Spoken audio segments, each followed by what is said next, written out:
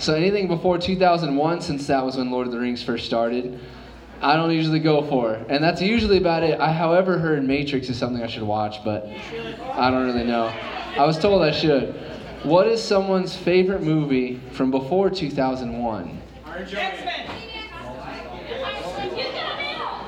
Pretty Dancers? Dirty Dancing. What about you, Joseph? You're a great movie. You're a movie connoisseur. Before 2001, name one. Mars Attacks? Okay. Never seen it, but we'll have to watch it. Space Jam. Okay, I watched that one. Before 2001, my TV diet consisted of Pokemon and Dragon Ball Z. So I didn't watch really anything else besides this cartoon version of The Road to El Dorado. That was pretty cool. But there was this really huge VHS set that my mom had. I never watched. I might have watched it once and fallen asleep with her. I was a kid. It was Titanic. And I knew that the Titanic was an old movie. So I didn't know that. You're old then. But what was I saying? It's not in my notes what I'm saying. Hold on. I'm lost. This is why you write things down. Oh, okay, so Titanic. And I was in college, my first or second year, and I didn't know what this really meant, but I heard there was a new Titanic out in theaters. I thought it was new, but it wasn't. So I was really excited. I had a girlfriend at the time, and I was like, I'm going to take her to go see Titanic, because this has Leonardo DiCaprio, right? Yeah. Which I thought he was only like a new actor. And so I was like, that's how I know this is new. So I went to go to the theater, and I thought this is going to be great. I spent extra on it. It was like $20 a ticket. And this was in Santa Fe. And I also expected it to be no more than about 2 hours. And so I vaguely remembered the storyline, and as it got halfway through, I'm like, man, this looks just like the old one. They did really good at finding similar actors. And then there was this point where after refilling my large soda twice, I really had to go to the bathroom. And the Titanic had just started sinking, and I thought, oh, surely, yeah, it's almost over, like it's sinking. And little did you know that I forgot it takes 45 minutes for this thing to finally fall on screen. And then it takes another 30 minutes for this old woman to explain why she threw this locket into the ocean. And by that point, I kept thinking, surely in 2 minutes it's over. Oh, surely in 2 minutes it's over again. And so I paid extra for a movie I'd already seen, and then I didn't realize how long it was going to take, so I drank way too much soda.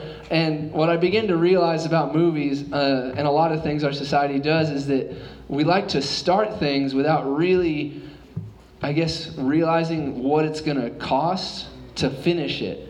And that was kind of what happened that night, and I would never do it again. I'd never do that again. It was a waste of my money. No, I didn't. I made it. But after going, I already saw that. But there are a lot of times, like I said, that we start things, and our society kind of encourages to experiment with things, which by definition is has no definite reason to carry something out to its full effect, but just to your desired, what you're trying to get to, but not the full effect of what you're doing. Does that make sense?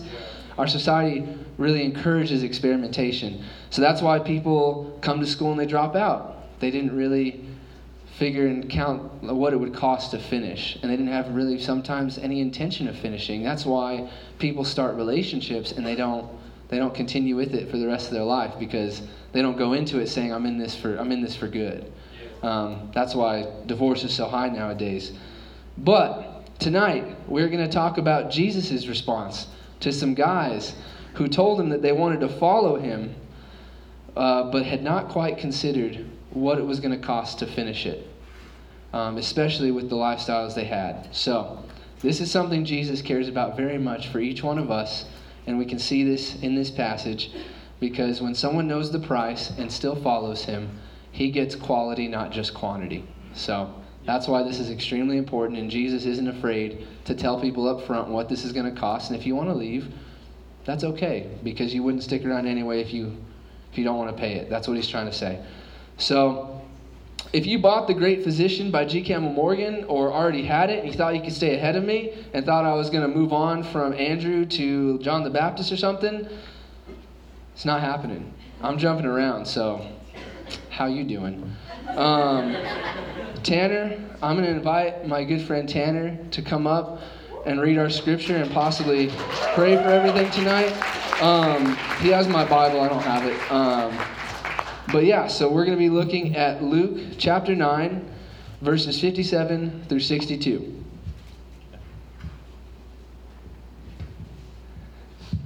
As they were going along the road, someone said to him, "I will follow you wherever you go." And Jesus said to him, "Foxes have holes, and birds of the air have nests, but the Son of Man has nowhere to lay his head." To another he said, "Follow me." But he said, "Lord, let me first go and bury my father." And Jesus said to him, "Leave the dead to bury their own dead. But as for you, go and proclaim the kingdom of God." Yet another said, "I will follow you, Lord, but let me first say farewell to those at my home." Jesus said to him, "No one who puts his hand to the plow and looks back is fit for the kingdom of God."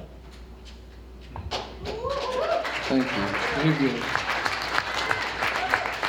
I told him I was going to have him pray, and he was really nervous to do that. Next time, Tanner, next time. Oh, you were prepared? You had one memorized? No, I'm okay. All right, so these guys have a lot in common with us in the room, because there was something about Jesus that they knew was different. They knew that he had no equal. They saw Jesus and thought, man, I could follow him anywhere. They had felt that there was nothing comparable to being in his company. And if we're here in this room, it's most likely because there's something about Jesus that jumped out to us. There's something about who he is that drew us in. Something about Jesus captivated these men, and something about Jesus has captivated us. And maybe you don't think it's because of Jesus why you're here, but I know you're here because someone else is captivated by Jesus and they brought you. Yeah. And it's because that person who brought you looks like Jesus, because the qualities you like about them, they have them because they follow Jesus. Something about Jesus has drawn these three guys in and has drawn us in. And what they're ultimately saying when they come to Jesus is, Jesus, we think you are so worth it that we want to follow you. We want to be around you. They want to travel behind him and do what he does.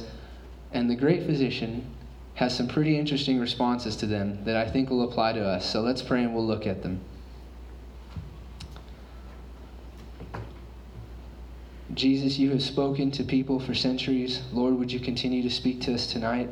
Would you show people more of your glory, more of your goodness, more of who you are, so that people fall more in love with you than they have before? May they know that you are real and that your love for them is more than they could ever imagine, and that you are worth giving up everything. We love you, Jesus. Amen. So in this story, Jesus approaches two of these guys, but the first guy is kind of a party crasher. He invites himself into the conversation. He comes to Jesus and says, I will follow you wherever you go. And in the Gospel of Matthew, it says this guy was a scribe. And in the New Testament, scribes are everywhere. Who here knows what a scribe is? Yeah? Y'all know what scribes are? Mike, I thought Mike was waving his hand at me, but he's doing a writing symbol.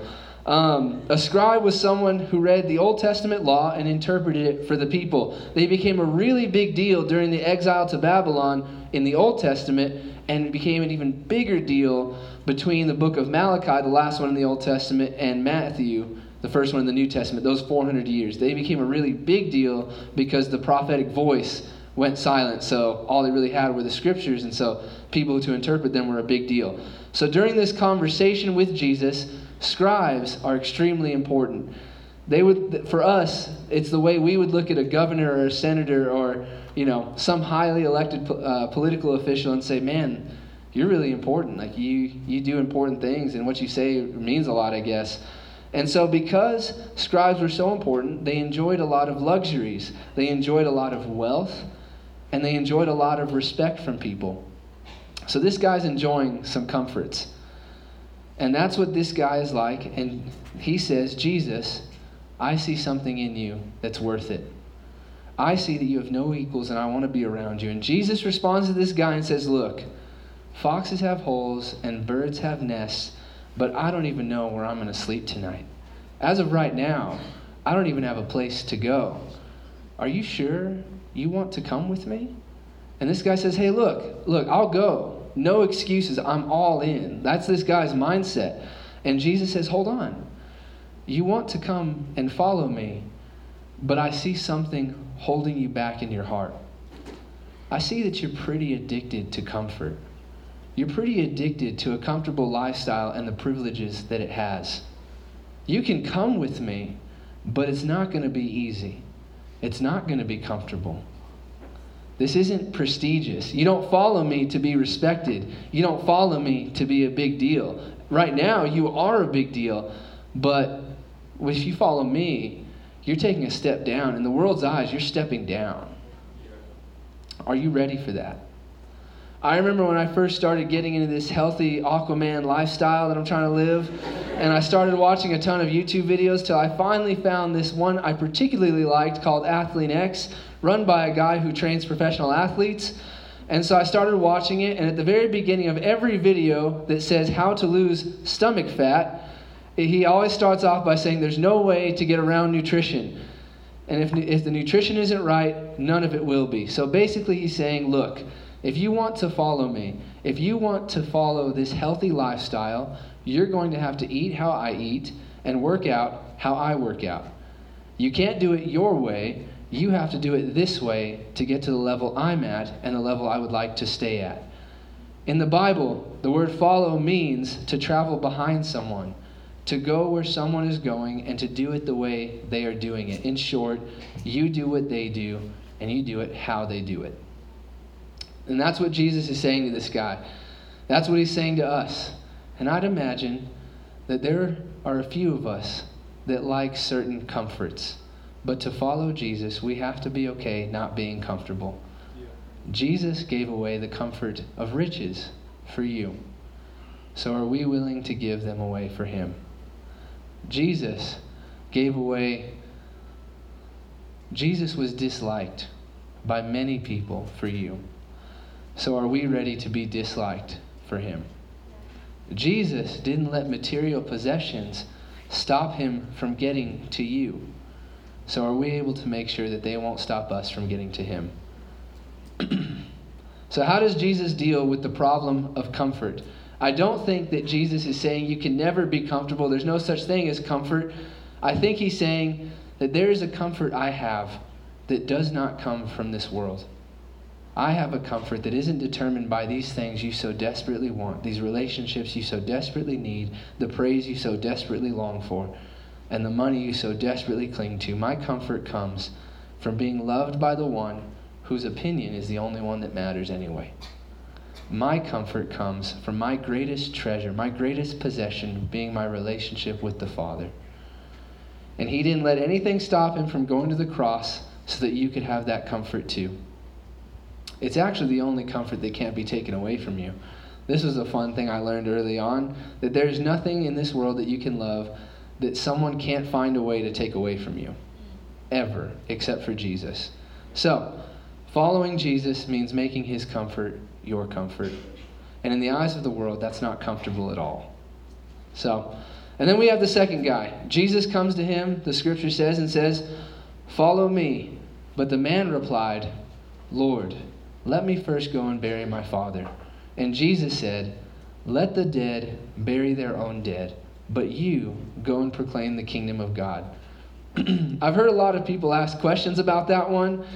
So what does Jesus mean by let the dead bury their own dead? It seems pretty cold and it seems pretty hard to say that to someone. Jesus isn't saying this guy can't go to his dad's funeral. What Jesus is saying is that the things that are important to today's culture, leave that to the culture. You make me the number one priority in your life. To help us out a little, G. Campbell Moore goes on a boat with a man named George Adam Smith, who grew up in India. And Smith was telling him a story about when he was living there and wanted to go to this remote area that he hadn't been to yet. So he approached a sheik and he said, hey, I want to go to this really remote area. I heard you've been there. I've never been there. Would you be my guide? And multiple times the sheik said no. He continued to ask and plead with him. I can't do it. So George Adam Smith kept asking. And finally he makes one final plea in front of the sheik's tent as he's sitting there. And this man uses these exact words. And he says, sir, suffer me first to go and bury my father. His dad was sitting right there. He wasn't dead, and he didn't look like he was anywhere near dying. So what on earth does this mean? The custom in Middle Eastern societies was when you say, let me first bury my father, what you're saying is, let me fulfill all the expectations that my family wants from me. Let me be tied to my father and serve him until he dies. This isn't something like, here, let me go do this for a few weeks and then I'll come follow you. This may be several years. This could be decades. And I'm going to be tied to my family and their expectations of me before I can be obedient to you. This second man, in short, gave more weight to his family's expectations of him than he did to Jesus. And Jesus said to him, let the world that isn't worried about making me a priority keep up with the standards of the world. You go and follow me. You make me the priority of your life. So much so that your family's expectations of you, that this world's expectations of you, whatever expectations you have for college, whatever expectations you have for whatever by whomever, you don't let that take precedence over me. I'm number one, and everything else is number two. I remember when I first started loving Jesus, some of my family was pretty ecstatic.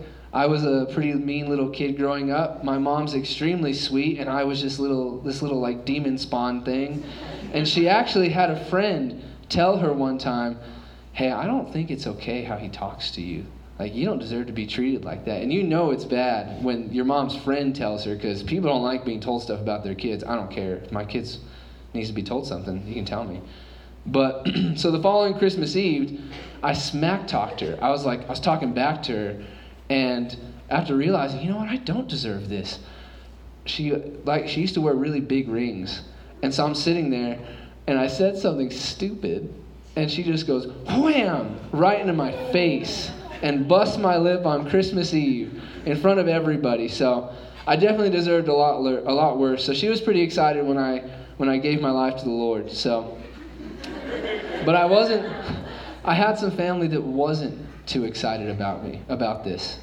Some family didn't like that I was challenging the typical American Christianity mindset about how not costly it was to follow Jesus.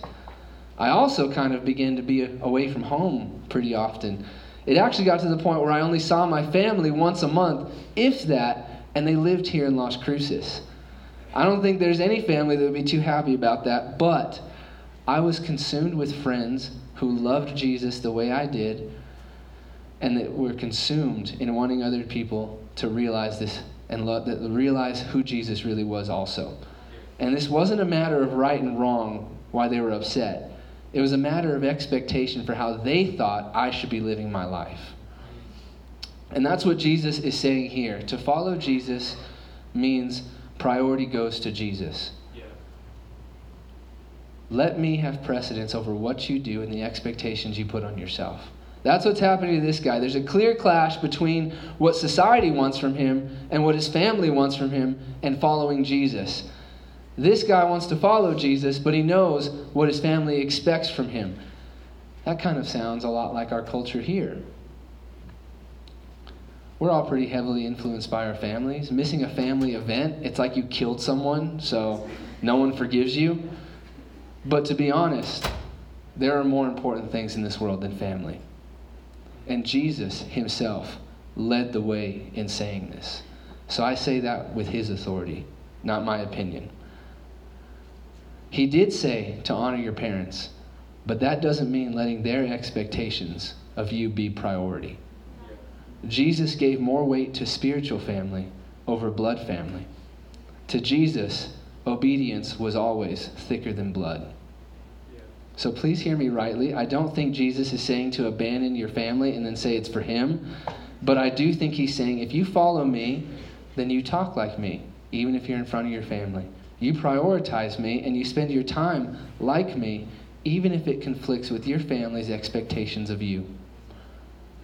Jesus isn't asking this man to do something he hasn't already done, by the way.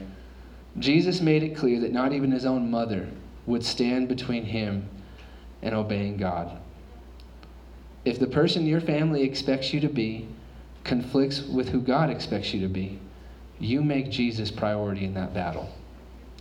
You live how Jesus wants, not how your family wants, and not how society wants, because he is priority. And that's what he's telling this guy. So, lastly, we have this third guy, and it says, still another said to him, I will follow you, Lord, but first let me go back and say goodbye to my family. And Jesus said to him, no one who puts their hand to the plow and looks back is fit for service in the kingdom of God. This statement, though similar to the last one, is actually a lower kind of statement. This one is interesting because in some way, I think this applies to each and every one of us in the room. What he means when he says, let me first say goodbye to my family in Middle Eastern societies, it means, first, let me enjoy all my family has for me. Let me revel in all they've prepared for me. Let me live life to the fullest, and then I'll follow you. I know I've thought this many times, and I've heard people say this many times. They'll say things like, oh man, Taylor, I do want to follow Jesus, but I mean, this girl, she's pretty great though. I know we're sleeping together, but I'm still a Christian. I'm just not there yet. I'm not ready to follow him yet. And so I'll hear things like this. Just let me get this out of my system first. Just let me enjoy this a little and I'll go. This guy isn't saying no to Jesus. He's just saying not yet. Or how many times do we say, oh, Jesus, I want to spend time with you. I will come, but first, let me get to these other things right quick. Let me study for this test first. Oh, let me check my phone really quick before I get started with anything else. Oh, yeah, I want to be obedient. Just let me get done with this hard semester, and then I'll be faithful to you. Or, oh, yeah, I'm a Christian, but I just want to live the college experience, and then I'll follow Jesus for real when I just don't like that stuff anymore and I've moved on. This applies to everything, big and small, and it's saying, very simply, let me do this, and then I'll make time for you. Let me give you an illustration to help you understand how insane this mindset is. Some people here are already married, some here are engaged, some here are dating, and some here are hopeful romantics. But imagine with me for a second, ladies, when you get proposed to, and if you already have, then imagine this same thing again, but with your current husband. You get proposed to and you say yes, and the guy's like, man, that's so great. Man, but before we set a date on the wedding, let me go and live it up really quick. Let me go and enjoy all the things that being single has to offer, and then we'll get married. Or guys, she says, yes, I'll marry you. I'm so happy. But first, let me go get all the attention I can as a single woman. Let me go live up all the benefits of not being totally committed to you yet. And then I'm all in. Let me live this up first. Did you ever really have their heart if they said that to you? Were they ever really that interested in you? And that's what Jesus is getting at. Charles Spurgeon says this. He says, "O young man and woman, when you are thinking of leaving the world, be afraid of these farewells. They have been the ruin of hundreds of hopeful people. They have been almost persuaded, but they have gone to their old companions just to give them the last kiss and the last shake of the hand, and we have not seen anything more of them." Before you know it, if you keep saying, oh, once this, then you, Jesus, you're going to pick up an endless cycle of another thing and then Jesus, another thing and then Jesus. And before you know it, you will have lost everything by neglecting the only important thing. Albert Barnes says, religion is everything or nothing. He that is not willing to sacrifice everything for the cause of God is not really willing to sacrifice anything. Yeah. I'm pretty much done. Justin, you can come up. I just have a little bit left. Jesus didn't say this to these guys because he wanted everyone to know that he was super serious about Christianity. He said this to these guys because this was what he was doing already. This is what it would take to follow him. Jesus didn't expect or need the comforts of this world. Jesus didn't make the expectations of his family and society his primary priority. And Jesus didn't look at the cross and say, let me just live it up as Messiah here for a little while. Like, let me do a few more miracles and let people follow me. And then I'll go do that stuff for all y'all. Like, just let me live it up first.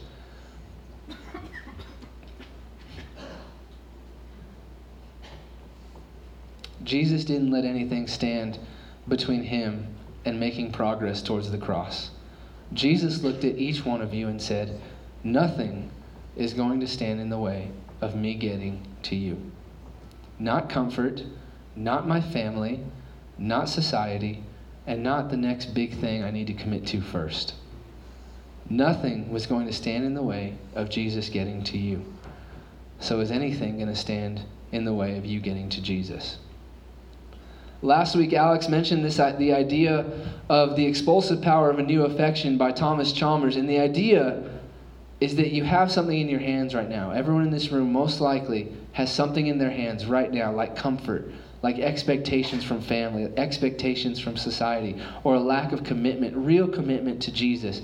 And you won't let go of it just because someone points out all the things that are wrong with it. That's not how the mind works.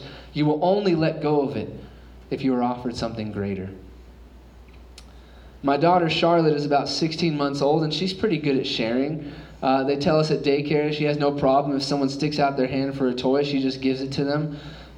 Except this one toy. It's like, I guess, a corded telephone, and she screams bloody murder if someone tries to touch it. And so they don't know what to do to try to get it away from her sometimes. But I know that if I walk up to her with a cracker, that toy no longer exists. She's very much like her mom. You bring Wendy's and all is forgiven. But I love you. But seriously, Charlotte has no problem of letting go of what's in her hand because I've brought her something greater. As I was writing this, I was pretty confident that the Holy Spirit was going to bring to your guys' minds the things that you're holding on to that just won't let you grab hold of Jesus, because you can't hold on to both. And if you don't know just yet, the best way to figure it out while Justin begins to play and we're just going to have a time to sing and worship is to ask yourself this question. What is that thing I hope the Lord wouldn't ask me to give that up. What's that thing, that one thing? Is it being single? Is that hard? Is it breaking up with someone that you shouldn't be with? Is that hard? Is it waking up early and giving up some sleep because that's hard to do? Is it saying, look, I can't go and spend 2 days every weekend with you, Dad, like I love you, but there's things of the kingdom I need to do? I mean, whatever it is, I'm very confident the Lord will bring it to your mind if you ask Him. I want you to know what it is, because there is something greater in your midst. No matter how you see what's in your hands, there is someone greater in your midst. Jesus saw you as worthy to let go of everything else, and we definitely are not worth that. If you've ever really looked at yourself, we each know we're not worth that from someone like Him. And so during this song, I want you to think about what you're holding on to that is keeping you from Jesus. And then I want you to ask Jesus to help you see that He really is greater. That's kind of been the only thing I've been asking recently, is to just let me see you again. Because that's what helped me fall in love with you. Not all these smart things and all this great historical facts. It was seeing you, not being the smart guy. So just ask Him to help Him see you, to help you see Him. He really is the greater comfort. He really is the greater priority. And He really is the greater commitment. He is greater than whatever it is you're holding on to. It's not a matter of opinion. It's just a matter of sight. And so, if you could just open your eyes and see Jesus for who He really is, you will know that you have someone greater in your midst.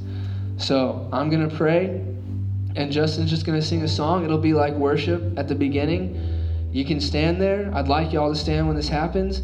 There's no need to come to the front if you don't want, but it's just to be here and to sing to Jesus, or during that time, to just sit there and let him talk to you. And you can pray right there as you stand there. And if some of you, this is something that came to my mind, if some of you have a problem with what people think of you, then I think one good way to get rid of that real fast is while you're worshiping, I would just lift your hands to Jesus. That's a really good and easy sign of surrender, not caring what the people around you think. So, that's just my 2 cents on that. But I'm going to pray, and Justin's going to sing our one song, and we'll still be done on time.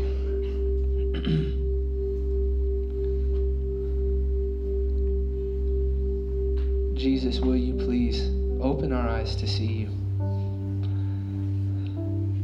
You have brought us here because we have already seen a glimpse. So will you help open our eyes more? If we have lost sight of that with the many things we've been doing for you for years, would you open our eyes to see it again? Would you bring us back to the simple pursuit of just you, of just hearing your voice, of just seeing your face, and of just being loved by you? There's nothing comparable to that, Lord. Holy Spirit, please, may every heart in this room experience you tonight. Not for anyone's glory, but yours. We love you. You are the greatest thing that has happened to all of us. So thank you for loving us, Lord. And thank you for being here. We love you so much. In Jesus' name, amen.